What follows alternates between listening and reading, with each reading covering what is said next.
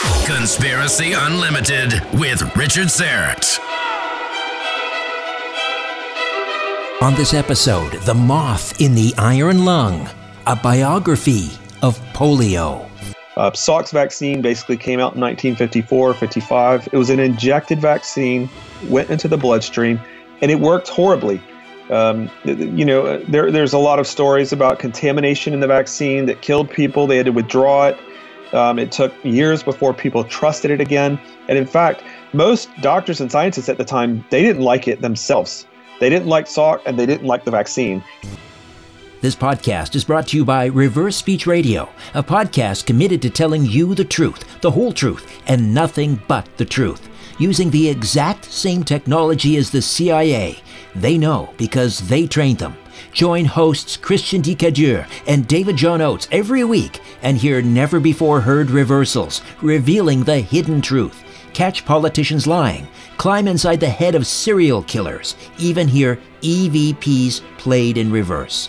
Who's lying? Who's telling the truth? All will be revealed on Reverse Speech Radio. New episodes drop every Thursday. Find out more at reversespeech.ca. Listen and subscribe at reversespeechradio.libsyn.com. Conspiracy Unlimited with Richard Serrett. Pursuing the truth wherever it leads. Exposing evil and corruption and the secret machinations of powerful elites. Revealing the high strangeness beneath the surface of our supposed reality. Coming to you from his studio beneath the stairs. Here's Richard Serrett.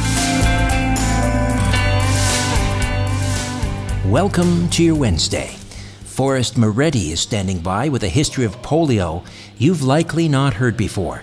Just a reminder, if you've not done so, please take a moment and fill out an incredibly short audience survey. I swear it'll take you 15 seconds, and it'll really help me out. Here's the URL, but I've also included it in the episode notes. http://survey.libsyn.com/conspiracy-unlimited. Again, http://survey.libsyn.com/conspiracy-unlimited. And this helps me understand who's listening to this podcast, but it also helps me put Conspiracy Unlimited in front of Libsyn advertisers, and quite frankly, that's how I make a living. Again, the URL is http://survey.libsyn.com/conspiracy-unlimited. And again, it's also in the episode notes. You're about to hear a fascinating account of the world's most famous disease, polio, told as you've never heard it before. Epidemics of paralysis began to rage in the early 1900s, seemingly out of nowhere. Doctors, parents, and health officials were at a complete loss to explain why this formerly unheard-of disease began paralyzing so many children, usually starting in their legs, sometimes moving up through their abdomen and arms. For an unfortunate few, it could paralyze the muscles that allow them to breathe. Why did this disease start to become such a horrible problem during the late 1800s? Why did it affect children more than adults? Why was it originally called teething paralysis by mothers and their doctors? Why were animals so often paralyzed during the early epidemics when it was later discovered most animals could not become infected? The Moth in the Iron Lung is a fascinating biography of this horrible paralytic disease, where it came from, and why it disappeared in the 1950s. After graduating from Wake Forest University with a degree in religion and music, Forrest Moretti plied his trade in the film industry for several years, working on several Muppet movies, 4 seasons of Dawson's Creek, and many other films and television shows as an audio engineer, editor, composer, and animator. He transitioned into technology as a designer and developer for visual effects software and CTO at Next Glass, now called Untapped. He's the creator of the popular My Incredible Opinion and Vax Baby video series. He spent the last few years researching and writing about some of the most enigmatic riddles of science and medicine, notably autism and polio. Forrest has spoken at events and conferences around the country, but prefers to stay close to his writing home in the cab of a 1992 F-150, where many of his manuscripts were composed. He is the author of The Autism Vaccine, Crooked, and The Moth in the Iron Lung. Forrest Moretti, welcome to Conspiracy Unlimited. How are you? Hey, Richard. Thanks for having me. Glad to be back. I'm looking forward to talking about this book you've just finished. The Moth in the Iron Lung, and this is a history of polio that people have not heard and they really need to read. The Moth in the Iron Lung. Most of us, of course, are familiar with the iron lung, which became the symbol of polio, I guess, starting in the 1930s and 40s and certainly right up into the 1960s. But let's talk a little bit about the moth. One of the things that you do so well in this book is you connect historical events that seemingly are unrelated. But for example, you take us really from the Civil War and how that ultimately leads to perhaps one of the causes of polio. But let's just start with the Civil War and how a shortage of cotton really leads to, well, the moth in this story. Yeah, up in the north, you can imagine mercantile shipments sort of came to a halt during the Civil War, and cotton, which is obviously, or for those of you who don't live in the United States, was a staple of Southern farming at that time, was not making it into the northern states, and they were searching like mad for some alternative to produce textiles with. And one of those things was some experimental moth breeding.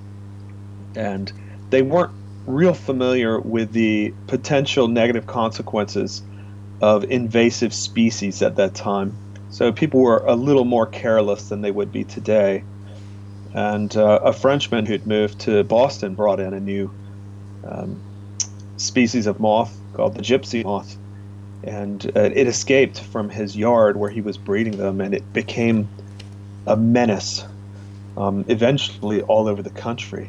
It's a story that's sort of been lost to history, but if you go back and look through it, it was a real nightmare. I mean, your listeners may remember kudzu.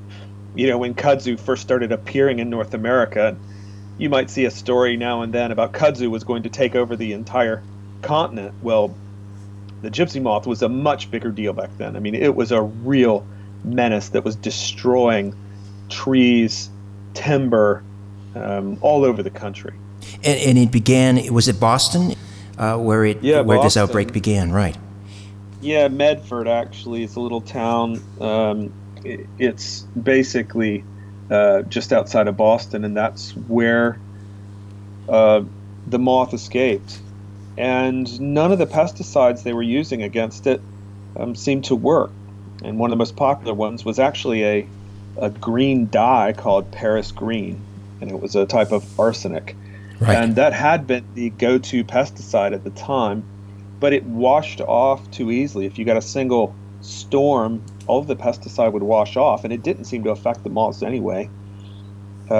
So they combined lead and arsenate together and created what they termed lead arsenate. It was a new pesticide. It wouldn't wash off as easily, and it was slightly more effective as a pesticide. It wasn't a miracle pesticide. It was just a little bit better.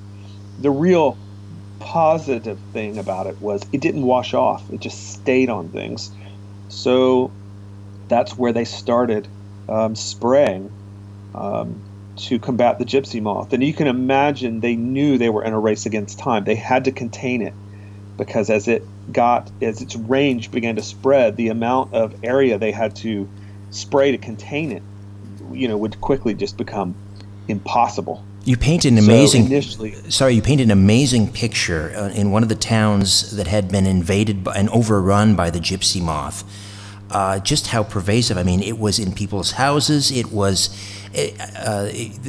looked like the city had been I don't know, sprayed with Agent Orange during, the Vietnam era or something, because every tree was just totally bare. It was quite remarkable. Yeah, it really, if you read accounts from that time, it sounds like a nightmare. I mean, these things, people would come home and shake them out of their pillowcases. They were in their closets. I mean, back then, homes weren't hermetically sealed with moisture barrier wrap like they are nowadays. And they were everywhere. They would crush thousands of them just taking a simple carriage ride down the street. So, in addition to destroying all the foliage, they stunk. They made life unbearable. I mean, and these were millions and millions of them. It sounds biblical. I mean, there's no way around it. Right. It just sounds like a biblical plague. And administering the lead arsenate was rather cumbersome. I mean, it was done by horse and wagon, and just kind of spraying it from the ground. But that all changed, of course, after World War I. Yeah, exactly. The airplanes had come into existence. They had commercialized aircraft. There was pilots, and there was a keen interest to see if they could actually spray from above. And it was actually pretty successful. And what had once been applied, as you mentioned, usually just by a hand pump or a gasoline engine-powered pump, they started carpet bombing areas to try and control the spread of the moth, and then of course they started using it for other pests as well. It wasn't just the gypsy moth, but initially that was the vector that caused commercial pesticide use to sort of come into its own. Right. Up until that point, it was sort of, you can imagine grandma, with the flour sifter and the little can with the crank on the side, sort of going over her tomato plants and trying to maybe save some of her tomatoes from some Japanese beetles or some other pest. But lead arsenate, when it was first invented in 1892, and then as it made its spread, that was really the first time you saw commercial pesticide use in the United States, at that scale. It was a huge, huge shift in agricultural practices. Right. Because it was a commercial pesticide that was being applied as a weapon of war, basically. And it was indiscriminate. I mean, people were being literally crop dusted while they sat there outside, let's say, eating their lunch. Well, somewhat, that became a much worse problem later with DDT, because DDT was applied directly to humans on purpose. Yes. And food. Lead arsenate, there was a sense that this was toxic. They knew that. They weren't trying. DDT was thought to be completely innocuous. It had zero side effects, and in fact, you could spray it on your children's lunch just for good measure before they went to school. Why not? It'll keep the bugs off their lunch while they're eating. You don't have to shoo the flies off your peanut butter and jelly sandwich. Lead arsenate was recognized as toxic. Now, they would wash it off, or, back then, if you couldn't see it, then it must not be there. So problems did start to emerge from the pesticide. I mean, there was sickness. There were some neurological phenomena associated with it. But the obvious thing, that this is what the book talks about, is a strange new illness started to make its appearance.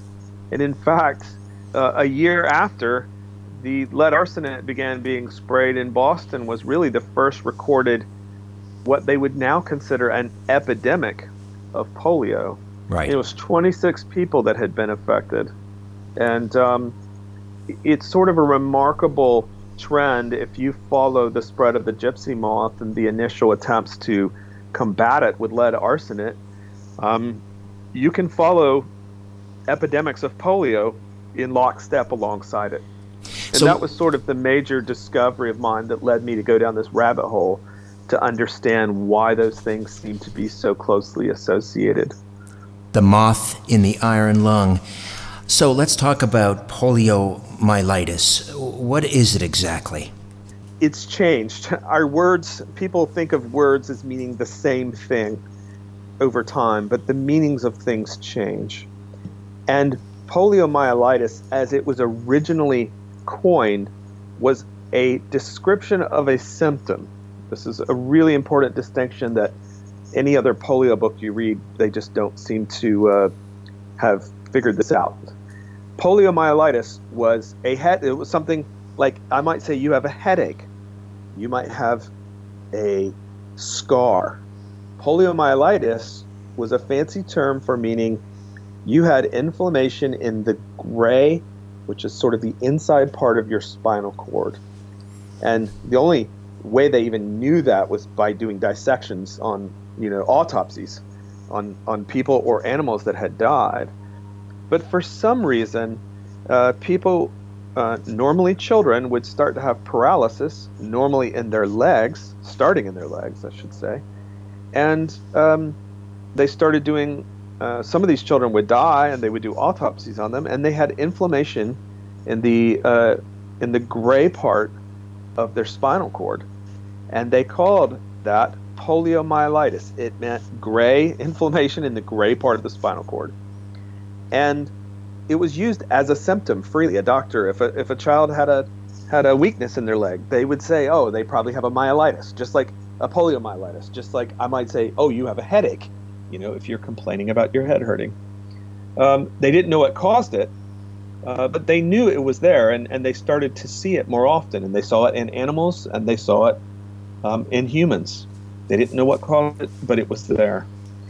And early, sorry, ahead. I was going to say that early on, somebody tried to make a connection between teething and the onset of infant paralysis. Talk to me about that.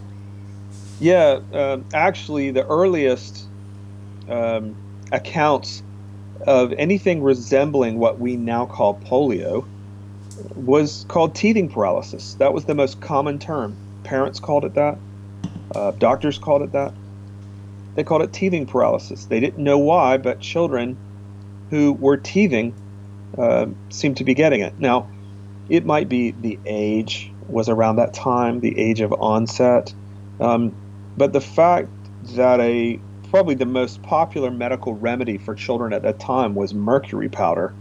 There were teething powders. They were actually sold like aspirin might be today. This didn't require a prescription. You could go to the store and you'd get a packet of like teething powder, just like you might see BC powder. They were in these little folded up pieces of paper. And if you had an infant who was teething, back then teething was thought to be the cause of all sorts of sickness. I mean, it was viewed with superstition. I mean, it was thought to be a horribly delicate time in a baby's life. When they're teething, that's when they get all these sicknesses. So to combat that, they would give them mercury powder. And this wasn't something they would rub like a salve on their gums. They actually would put it on their tongue and give them a bottle and some milk, and they would swallow it, and it would get into their intestines. And I think it's pretty clear in retrospect that the reason it was called teething paralysis is these children were being paralyzed from mercury poisoning.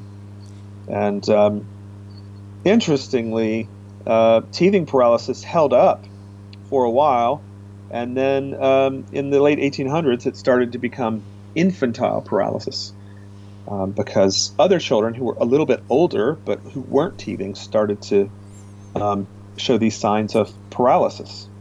And so they changed it to infantile paralysis because it wasn't just teething anymore. Right.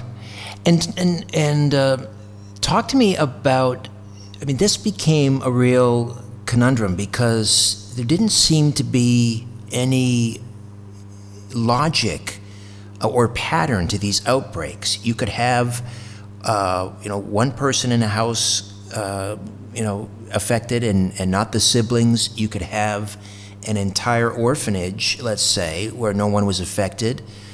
You could have people living in very, unsanitary conditions, no one affected, and then maybe, someone living in in an upwardly mobile household being affected. There was no rhyme or reason. Yeah, it was very confusing to scientists at the time. Now, in retrospect, we, by we I mean me and you, because the general scientific community is still in complete befuddlement as to what happened. But I think anyone who's researched this can kind of see what happened. But at the time, they were clueless as to what was going on. And it didn't spread like a normal epidemic would. You know, if you plot out, you might have read that book, The Ghost Map, which is a really interesting book about how cholera was discovered, that it was a bacterial infection in water. And anyway, you know, you're able to plot the map. You're able to plot the spread of a disease. And polio did not seem to follow that trend. There were houses where one child would come down with paralysis and the others would be fine. There were some houses where every child seemed to get it. And it just didn't move in the ways they normally thought that disease would. You know, normally disease at that time was thought and suspected to be transmissible and contagious. They sort of had these general concepts. Even if they didn't really understand bacterial or viral infections, they at least understood contagion. And the paralysis of polio didn't play by the rules. It would just skip. And it was always the young, and it was always their legs. There were these strange components to it that didn't add up. And impressively, this seemed to be one of the few diseases that didn't target the poor. You know, normally the poor were thought of as uniquely susceptible to disease, and they were. You know, they lived in squalor and ate poorly and had no ventilation where they lived, and they did catch a lot of disease. But for some reason, polio was not a city-born disease initially. It was a rural disease. It was happening on farms, well away from city centers, and there were just a lot of factors like that confused those who studied it. But there was an epidemic in New York City. Talk to me about that. Yeah, this was in 1916, and it was really the first time that polio got noticed. And when I say polio, I need to circle back real quickly and explain how the word has changed. Because remember, initially it was describing a symptom, which was paralysis caused by inflammation in the spinal cord. And a few years before this outbreak in 1916, two scientists had discovered what they thought to be the cause of polio, which was a virus. Now, we now know, with hindsight, that there are many viral infections which can cause paralysis. If the virus is capable of getting into the spinal cord, it will cause paralysis. There are certain enteroviruses that are really, really nasty at this. There's one called Coxsackie virus. There's one called Echovirus. There's another one called D68 that you hear about nowadays in the news. These are all enterovirus infections. Poliovirus was just another one of several enteroviruses that were capable of paralysis if they got into the nervous system. So these two scientists discovered a virus that could cause paralysis, and they named it poliovirus because it seemed to be capable of causing these lesions in the gray matter of the spinal cord. So there you go. That's how poliovirus was born. It's an unfortunate name because polio actually is a generic term for paralysis caused by a number of enteroviruses. Now, in that time, we've renamed things, and people think of polio as meaning paralysis by specifically the poliovirus. And medically, that's what we accept in modern times. But if you look back in history, when you see the word polio and poliomyelitis, it could have been any number of viruses. It could have been one of several.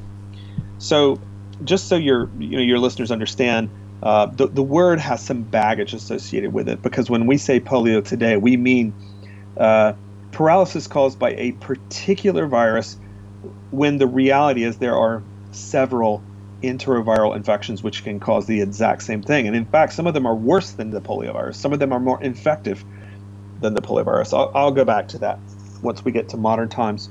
But as you were asking, in 1916, there was a massive outbreak in New York City. And this, remember, at that time, urban polio epidemics were fairly uncommon. You might see a few, nothing like the flu or a normal epidemic outbreak.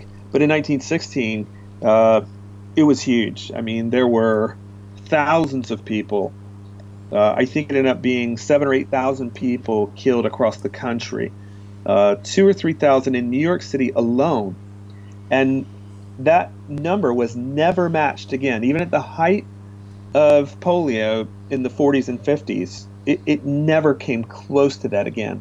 This was a wake-up call. Something very strange happened in New York City. People are really suspicious because the Rockefeller Research Laboratory, which was working on trying to create a more virulent strain of the poliovirus, was only a mile or two away from the epicenter of this outbreak. And they were trying to get the virus to be so virulent it could be transmitted through mosquito bites. And of course, that makes you think, this doesn't sound good, that the worst outbreak in the history of polio, one that it never happened again. This was an anomaly. Right. Was only a mile or two away from the epicenter of polio research, where they were trying to create the most virulent strain they could. And just, it's interesting why. The reason they were trying to create a virulent strain of polio is because the normal ones wouldn't paralyze very easily. They just weren't that bad. They could inject them directly into monkeys, and they would normally not cause paralysis. They had to inject the virus directly into the nervous system to get the paralysis to happen. So as they were gearing up to start trying to develop a vaccine for it, they wanted to create a strain that would infect and paralyze animals in a natural way.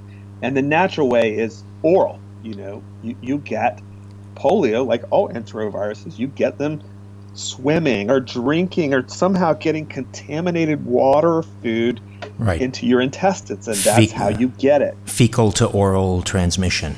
Yeah, the fecal oral route. It's not a nice thought, but that's why this sort of superstition came out that polio happened in the summer, which was true, and people swimming in swimming holes and swimming pools seemed to be affected by it, which was also true. We now know why. It was an enteroviral infection, and that's how they're transmitted. They're transmitted mostly through swimming in contaminated bodies of water. Well, at least in the case of New York City, this was the cause. As we mentioned, other outbreaks may have been tied or were likely tied to lead arsenate and even mercury poisoning. But in the case of New York, we're talking about a virus or several viruses. It's remarkable. You talked about bathing, and people don't realize that, in 1916, I think the statistic that you quoted in the book is only 2% of houses actually in New York City had a bathtub. Yeah, I may have mentioned it in the book. I can't remember, but there's actually a picture of some of this tenement housing. And the people would put the bathtub, they'd hang it outside the apartment, literally outside the window, hanging 6 stories above the sidewalk below. It was so unimportant, they would leave it out there until they absolutely needed to have it. And yeah, sanitation at that time was poor in the cities. It was actually, I would consider it good in rural areas. But it was definitely the transmission of enteroviruses did become a problem. But I need to go back real quick. So for those of your listeners that are wondering what the connection between this pesticide and polio might be. This is really important because people hear the shell of this story and they immediately believe that what I'm insinuating is that all along polio and the paralysis that happened during this time was pesticide poisoning, and that's not what I'm actually insinuating. Now, there was some of that for sure. Pesticides are certainly capable of creating all sorts of neurological problems. The actual problem is these pesticides were capable of creating what we might now call leaky gut. And they create cellular membrane dysfunction. That's how they kill. And the viral infection, what was once a trivial viral infection, polio, remember there's several of them, polio, Coxsackie virus, echovirus, D68, they were able to migrate from the intestines into the spinal cord, which lies directly behind the intestines. And in fact, it's nearly adjacent to it. Right, because So normally what normally the gut and the intestines are an incredible guardian against these types of viruses. Yeah, it's, they say 70-80% of your immune system is in your gut, and it works really well. And normally, a poliovirus infection is completely innocuous. In a healthy individual, a poliovirus infection is almost subclinical. You wouldn't even know you had it. Now, some people might get a stomach ache, might feel a little feverish, or some sign of inflammation somewhere in the body. That's the typical way that people get immunity to, quote, polio, is they feel a little off for a few hours.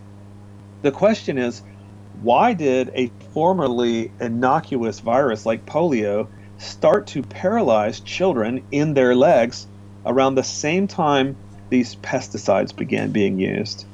And my theory, and what seems to be pretty obvious to me, is these pesticides were creating a path from the normally robust immune system of the intestines. They were creating a path directly into the spinal cord behind. And interestingly, the bottom of the spinal cord in an infant lies directly behind the intestines, and that's the legs. That's the part of the spinal cord that controls their legs. This is where the paralysis almost always started, and it would work its way up. For adults, their spinal cord doesn't continue to grow throughout their life like a child. And so when you get a viral infection, even if your gut was screwed up from pesticide consumption, it's unlikely the virus is able to make its way into your spinal cord because it's actually now several inches above your intestines. So that is my theory about why these pesticides were causing an immense rise in the number of paralysis cases from enteroviral infections. And I just need to say it one more time, not just the poliovirus, but several other viruses as well. And we know this, I'll talk about it later, but we know this from scientific study. This is not a theory of mine. This is confirmed scientific work that many of cases of paralysis, I will say most cases of paralysis, weren't poliovirus infections. They were other enteroviral infections. More of my conversation with Forrest Moretti when Conspiracy Unlimited returns. Have you checked out my Strange Planet shop yet?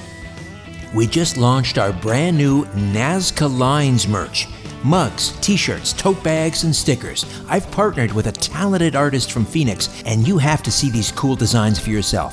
The Nazca Lines t-shirts are available for a limited time only. Right now, you can purchase the t-shirts at a special price of $18.50 US, but this deal won't last long. To start shopping, go to strangeplanet.ca and click on the Strange Planet Shop button. Get your Nazca Lines merch at strangeplanet.ca. It's a strange planet. Wear the shirt. Take the journey.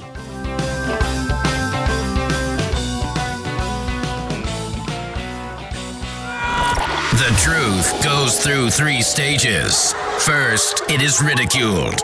Then it is violently opposed. Finally, it is accepted as self-evident. Let me just read that again. I don't know what that means.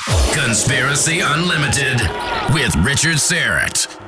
We're back with Forrest Moretti, and the book is The Moth in the Iron Lung, a biography of polio. And Forrest, of course, the author of Crooked, Man-Made Diseases Explained, and of course also the explosive autism vaccine.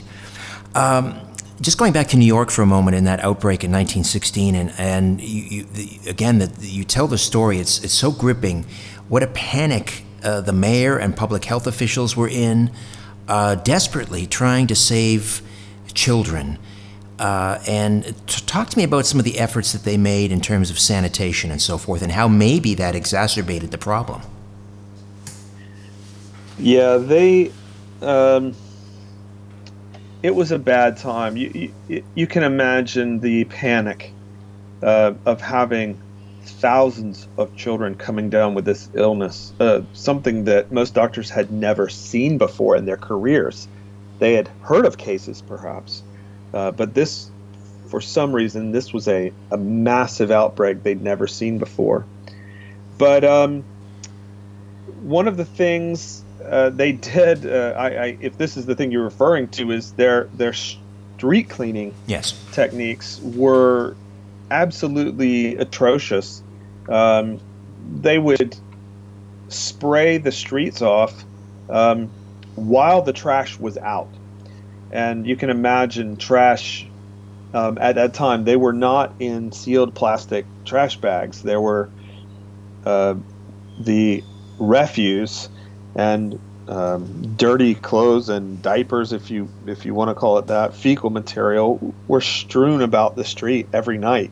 You know, every nightmare scenario you've ever seen of someone slopping out their night, what did they call it? Their night soil into the sidewalk, which was basically them going to the bathroom in the middle of the night in a bucket, and they just dump it out of their window onto the sidewalk. It was that level of sanitation problem. And so street sweepers would come by with pumps of water trying to clear the streets. But rather than waiting till the trash men had come to pick up the trash, they would do it while the trash was sitting there. And there were some people that were, guessing that this was not going to have a good effect. And they doubled and tripled the amount of street flushing they did in hopes that it would contain it. And public pools were very popular at the time. You can imagine there was no air conditioning, and so bathhouses or pool houses were very popular during the summer, where a lot of children, mainly boys, would go swimming. There was always a disparate amount of boys. So this is sort of like autism, that would get polio over girls, and they never could understand that. And my suspicion is boys swam more than girls did. I mean, I asked my father about this. He grew up in dirt poor North Carolina, with he got a single light bulb when he was 5 years old, and that was like a miracle for them to have a light bulb. And swimming was during the summer when school was out and you weren't on the farm.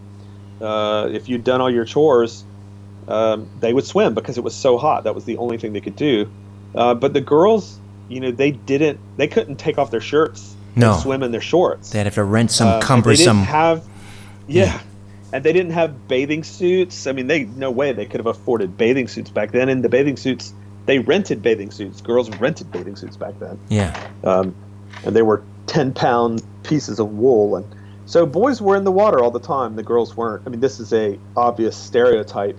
But my father seems to confirm it, that his memory is that his sisters never went swimming, and that he and his brothers always did during the summer. So I have a suspicion that might be why there is a male prevalence of polio is because of that. I doubt you would see that prevalence nowadays, but back then it was pronounced. Right. And also it also explains why the outbreaks always seem to take place in the summer. Yeah. Now I'll call it the quote. If you could see my fingers, I'm air quoting polio, which is in the fall. That's when you see it now. And you'll see cases in the news of mystery polio-like illness. And these normally happen now in the fall, but back then it was the summer when the chances of fecal oral route transmission were most high. Once again, this is kids swimming. This is how these enteroviruses got spread most of the time. This isn't the only way they're spread. Back then, researchers thought they were spread through mosquitoes or flies, and it only amped up their pesticide efforts to try and squash mosquitoes and flies to prevent the spread of polio. When irony of ironies, it likely increased it. Not increased the spread, but it increased the likelihood that someone with a enteroviral infection would end up having a problem with paralysis. Let's talk about, sorry, finish your thought, and then I want to move to another area. Well, Go I was ahead. going to talk about there's actually two other ways that people get paralyzed Yes. with polio. And when I'm using the generic term poliomyelitis, which means inflammation of the spinal cord from a viral infection. And the one we all know is an enteroviral infection, such as poliovirus, echovirus, Coxsackie virus. These sorts of things can occasionally get into the spinal cord through the gut. This is my hypothesis. Through a compromised gut due to pesticide poisoning, essentially. And they can cause paralysis. There are actually two other ways that they knew about that you could get polio. One of which is something they call provocation polio, which is where, imagine one of these enteroviruses is just on your skin, and if you get a deep puncture wound, it can drive the virus into your skin, and if it gets into your nervous system, these enteroviruses are really nasty about replicating inside neural tissue. So at that time, they realized that giving shots to children, namely in the form of vaccines, had a propensity for creating a localized polio. Now, normally, if you had let's say you had one of these enteroviruses on your skin, they didn't clean your skin off good enough, they poked you with a syringe to give you a vaccine, it would push the virus into your nervous system, and then you get local paralysis at the site of the shot, which is very different than the normal polio, but sometimes it could spread, and it could spread far enough that it could kill you. So doctors at that time knew this, and they stopped giving shots to kids during the summer. They were so afraid of inadvertently paralyzing children, they would wait until the fall or winter. So this was a readily known phenomenon. This wasn't some obscure theory. Most people have never heard of it today, but back then they knew about it. They were conscientious about it. They respected it, and they would wait until summer had passed before they gave shots. The other one is, go ahead. No. You please continue. The third one is incredibly fascinating and horrible, and it actually was confirmed by one of the polio vaccine inventors, Sabin. I believe it was Sabin. It may have been Salk, but you remember they were having a hard time infecting monkeys regularly with the poliovirus. They could not create paralysis easily. It was very rare that injecting a monkey in their blood, or let's say administering it to them orally, it was very rare for the monkeys to get paralyzed. So they noticed that if somebody had had a tonsillectomy, which was the most popular surgery at that time in the entire country or entire continent, that children would more frequently get polio infections, and it was the worst kind. It's what they call bulbar polio. Bulbar is sort of a short for a part of the brainstem that they call the bulb, because it looks like a light bulb, or even maybe a bulb of a flower, a plant. And if you get poliovirus infection in that part of your brainstem, it could cause instant death. When I say instant, I mean within an hour or two. Not, normally polio, if it killed, it would take days, if not weeks, to kill. The muscles in your lungs that allowed you to breathe would get tired, and you would eventually just run out of energy. You couldn't sleep because you had to concentrate so heavily on breathing that eventually these poor children would die.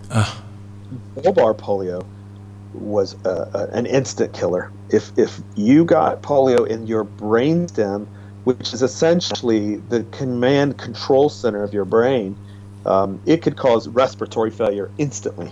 It could cause instant death. So tonsillectomies, which were, like I said, the most popular surgery at the time, there was some sort of suspicion in old wives' tales that tonsillectomies somehow had something to do with polio, and they couldn't figure out why. Well, eventually they figured out when you have damaged tissue in the back of your mouth, which is essentially centimeters away from your brainstem, it's not going to be that hard for a enterovirus to work its way into your brainstem. Right. Similarly, in the same way that a pesticide might upset the dynamic of your intestine and allow an enterovirus into your spinal cord, a tonsillectomy is most assuredly going to upset the protective layer of skin and, the mucosal layer, I guess you would call it, and it will inadvertently allow these enteroviruses into your brainstem. There's an interesting backstory as to why, and you tell this in the book as well, an interesting backstory as to why tonsillectomies were so popular. They actually thought that they could improve children's IQ by giving them a tonsillectomy. Yeah, it's hard not to laugh now, but it really is sad. Tonsillectomies were thought to be the cure-all surgery. There was an invention, which the name of it is, I think they call it a tonsil snare. If you can imagine, if you've ever done Boy Scouts and set up a snare, which is a wire loop that if you yank it really fast, it will close down and cinch around the leg of a rabbit or something like that. Right. They invented a similar contrivance for snipping out the tonsils of these children, and they understood the tonsils had something to do with the immune system. They didn't know how it worked, but they thought that removing them and the adenoids oftentimes would prevent children from getting sick, and to a certain extent it kind of worked in that it prevented them from having the sensation of being sick, because when you get sick, your tonsils swell up. They're full of inflammation, and your body's fighting off the infection. If you don't have that, you may get sick in a worse way, but at least your throat's not going to hurt, right? Right. So they took that, and as often humans do, they took a kernel of truth and extrapolated it to infinity and beyond, and believed that tonsillectomies could cure things like your child is not growing enough. Your child is growing too much. Your child is not smart enough. Anything you could think of that some perceived ill you had with your child, it could be cured with $20 and a quick visit to your local doctor's office, where they would snip out your kid's tonsils and adenoids. So it was it was the most popular surgery by far in the country for decades. And nearly every child who lived around that time was likely to have their tonsils snipped out. I want to talk for a few minutes. There's so much going on here in the book, but it's important to talk about FDR. One of the things I learned in The Moth and the Iron Lung was that I had always assumed that FDR had contracted polio as a child, but he was well into adulthood. Tell me about how FDR may have come down with polio. Yeah, at that time, just to give you a little bit of context, polio was still mysterious. They called it infantile paralysis. Remember, that was sort of the popular term for it because children already had it. poliomyelitis was the symptom of infantile paralysis, but it was considered a disease of infants. So I'm trying to think of a context. It was, at that time, FDR was in the prime of his life. He was the quintessential American male, going out on taking over Army frigates to pilot it through the waters onto his way home. He was just unafraid. He could do anything, seemingly unstoppable. And while he was at home in a vacation home in Canada, actually, Campobello, he came down with a terrible fever and illness and shakes, and within a day his legs had started tingling and it was working its way up, and they couldn't believe it. It was like, here's this 36-year-old man, I believe that was his age at the time, and does he actually have infantile paralysis? They couldn't believe it. This is what children get. And as is the case with any disease, they still assumed all disease was it was the poor, it was those who lived in squalor. And here was this American icon. He would later become an American icon, but he was still highly thought of at the time. And he had polio. He had infantile paralysis, and they tried to hide it. In fact, they snuck him off the island in a boat so that news reporters wouldn't see him, wouldn't see that he was being carried. But it was incredibly embarrassing for him, because this was something that babies got. And for, we live in a much more sensitive world now, where people's feelings are carefully monitored and their concerns assuaged at the drop of a hat. Back then, people were tough. There was no sympathy for nearly anyone about anything. So he knew when word got out that he got infantile paralysis, he knew his political career was over. No one would respect him anymore. How could what they would call a cripple, how could he ever, his ambitions of being in any sort of government position, how could he ever do that? But in retrospect, a lot of academics have studied his story. I've certainly spent quite a bit of time studying his story, and their suspicion, remember, polio is a generic term the way I use it for any paralysis from enteroviral infections. Their suspicion that he may have had what's called Guillain-Barré, which is another neurological condition that involves paralysis. My suspicion is it was possibly Guillain-Barré or polio. He had a penchant for eating berries and fruits that up at that time were definitely being coated in lead arsenate. I don't know. It's the truth of the matter is, it's impossible to say what caused his paralysis. It was one of the same things that many people were getting paralyzed at the time.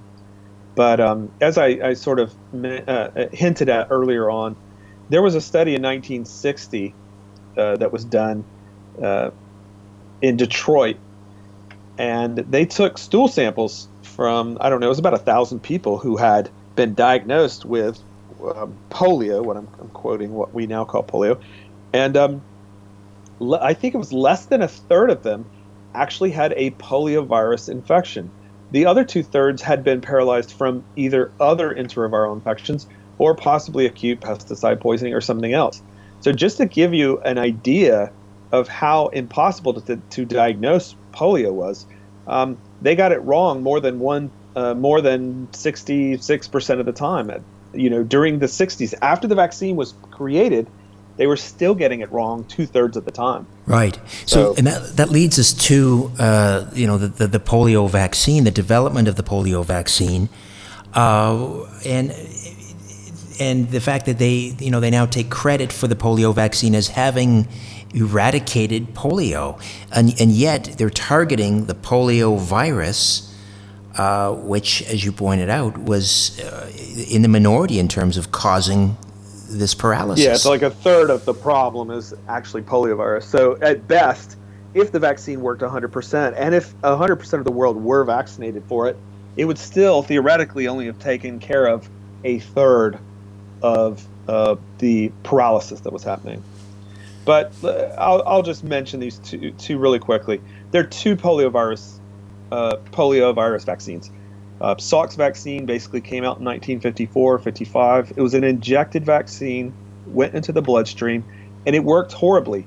There's a lot of stories about contamination in the vaccine that killed people. They had to withdraw it. It took years before people trusted it again. And in fact, most doctors and scientists at the time, they didn't like it themselves. They didn't like Salk, and they didn't like the vaccine. He had a good PR campaign behind him, and he got all the credit. But the reality is the doctors and scientists of the day were waiting patiently for Albert Sabin's polio vaccine, which was an oral vaccine. Remember, poliovirus is an enterovirus that propagates in your gut, and they thought, and they were correct, that that's where you stop it. You stop the infection in your gut, not in your bloodstream. So the reality is Salk's vaccine was never received as well by scientists as people think it was. And it actually came a little too late to have actually made the decline in polio that people say it did. Polio, as we now think of it, whatever the cause, basically started declining in 1952 and 53 when DDT began to be replaced with other pesticides. DDT was first used in civilian populations directly after World War II. It made a good run for about 7 years. Polio exploded during that time. And by 1952, you can look in Life magazine and you'll start seeing ads for DDT-free pesticides. So that smart moms and dads were onto it. They started to realize this pesticide was causing problems.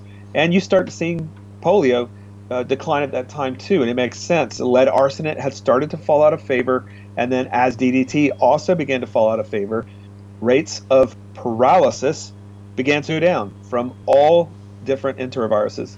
Now, the Salk vaccine did come along a few years later, but it worked horribly. It didn't work well at all, and in fact, that's why that Detroit 1960 study was commissioned, is because they were concerned that the Salk vaccine worked so poorly. They couldn't understand why it wasn't stopping paralysis after some of these people were having 4 and 5 shots, and they were still coming down with paralysis.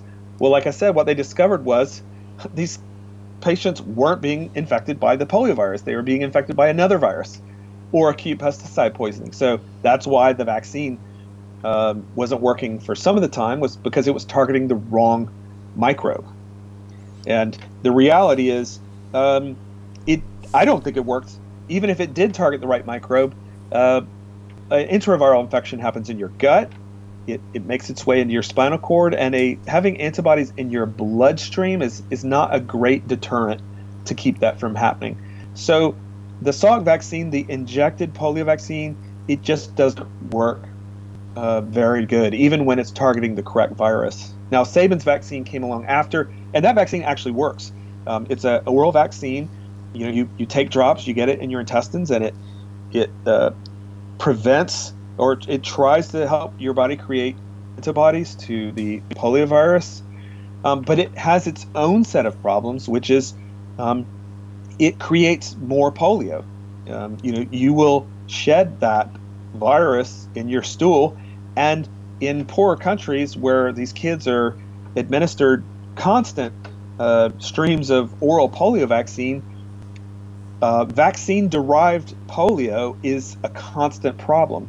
So you will never eradicate polio using the oral polio vaccine. And Salk, the initial Yes. polio vaccine inventor, he said this. He said, this won't work. You will never eradicate polio using a live virus vaccine, which is what Sabin's is. It inadvertently creates more paralysis. And in fact, in India, they just withdrew. There's 3 types of poliovirus. They just about a year or two ago, they withdrew type 2 out of the vaccine because they feel like there wasn't enough wildly circulating type 2 poliovirus to justify the fact that they knew they were creating more cases of polio by the vaccine. So it's such an irony that the vaccine itself now is probably the most significant source of polio.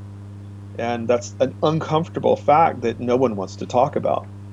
It is a remarkable book, and it's the history of polio that you've never heard before, The Moth and the Iron Lung. We didn't have time to talk about the development in the iron lung, which is also prevalent in the book, and it's a wonderful story as well.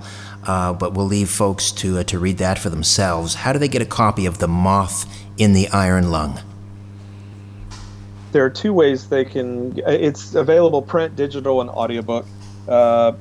You should be able to find it on Amazon. Currently, you can. I make no guarantees that they won't kick me off any day now. My books are sort of probably not in the correct narrative that they would prefer.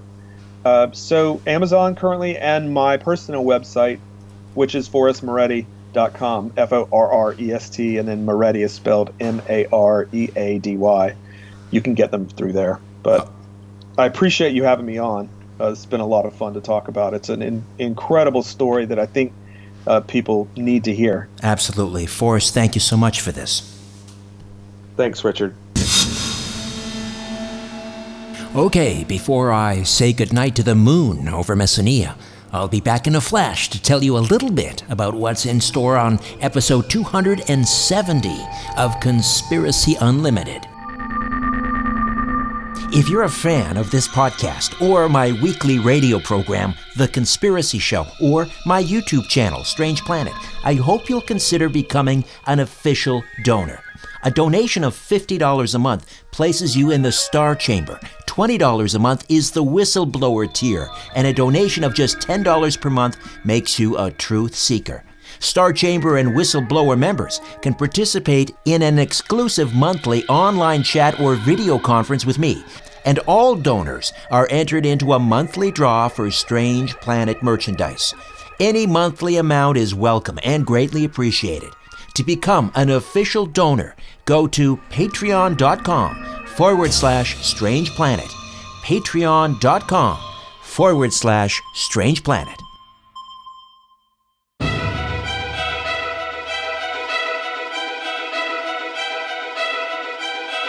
Coming up Friday, how radicals are redefining America's rights, institutions, and ideals, making her globally irrelevant for the end times. In conversation with Lieutenant Colonel Robert McGinnis. Now, all of us want to tackle the big issues of today. However, they suggest that man is perfectible. He can become perfect. He can become sinless. And I think that certainly theologically is a challengeable ideal. They use populism to emphasize material egalitarianism and social engineering. They want to take the children out of our private homes and remake them into something that they see as the right type of citizenry of the future. They don't believe in absolute truths, and their values, of course, as a result, are relative, and of course, there's no eternal moral order. Until then, I'm Richard Serrett. So long for now. Kali Nikta. A new Conspiracy Unlimited with Richard Serrett drops every Monday, Wednesday, and Friday at conspiracyunlimitedpodcast.com. Blow your mind. That is all for now. Oh, and remember to share and give a 5-star review, because we have huge egos and need love. We're like cats. We need constant petting.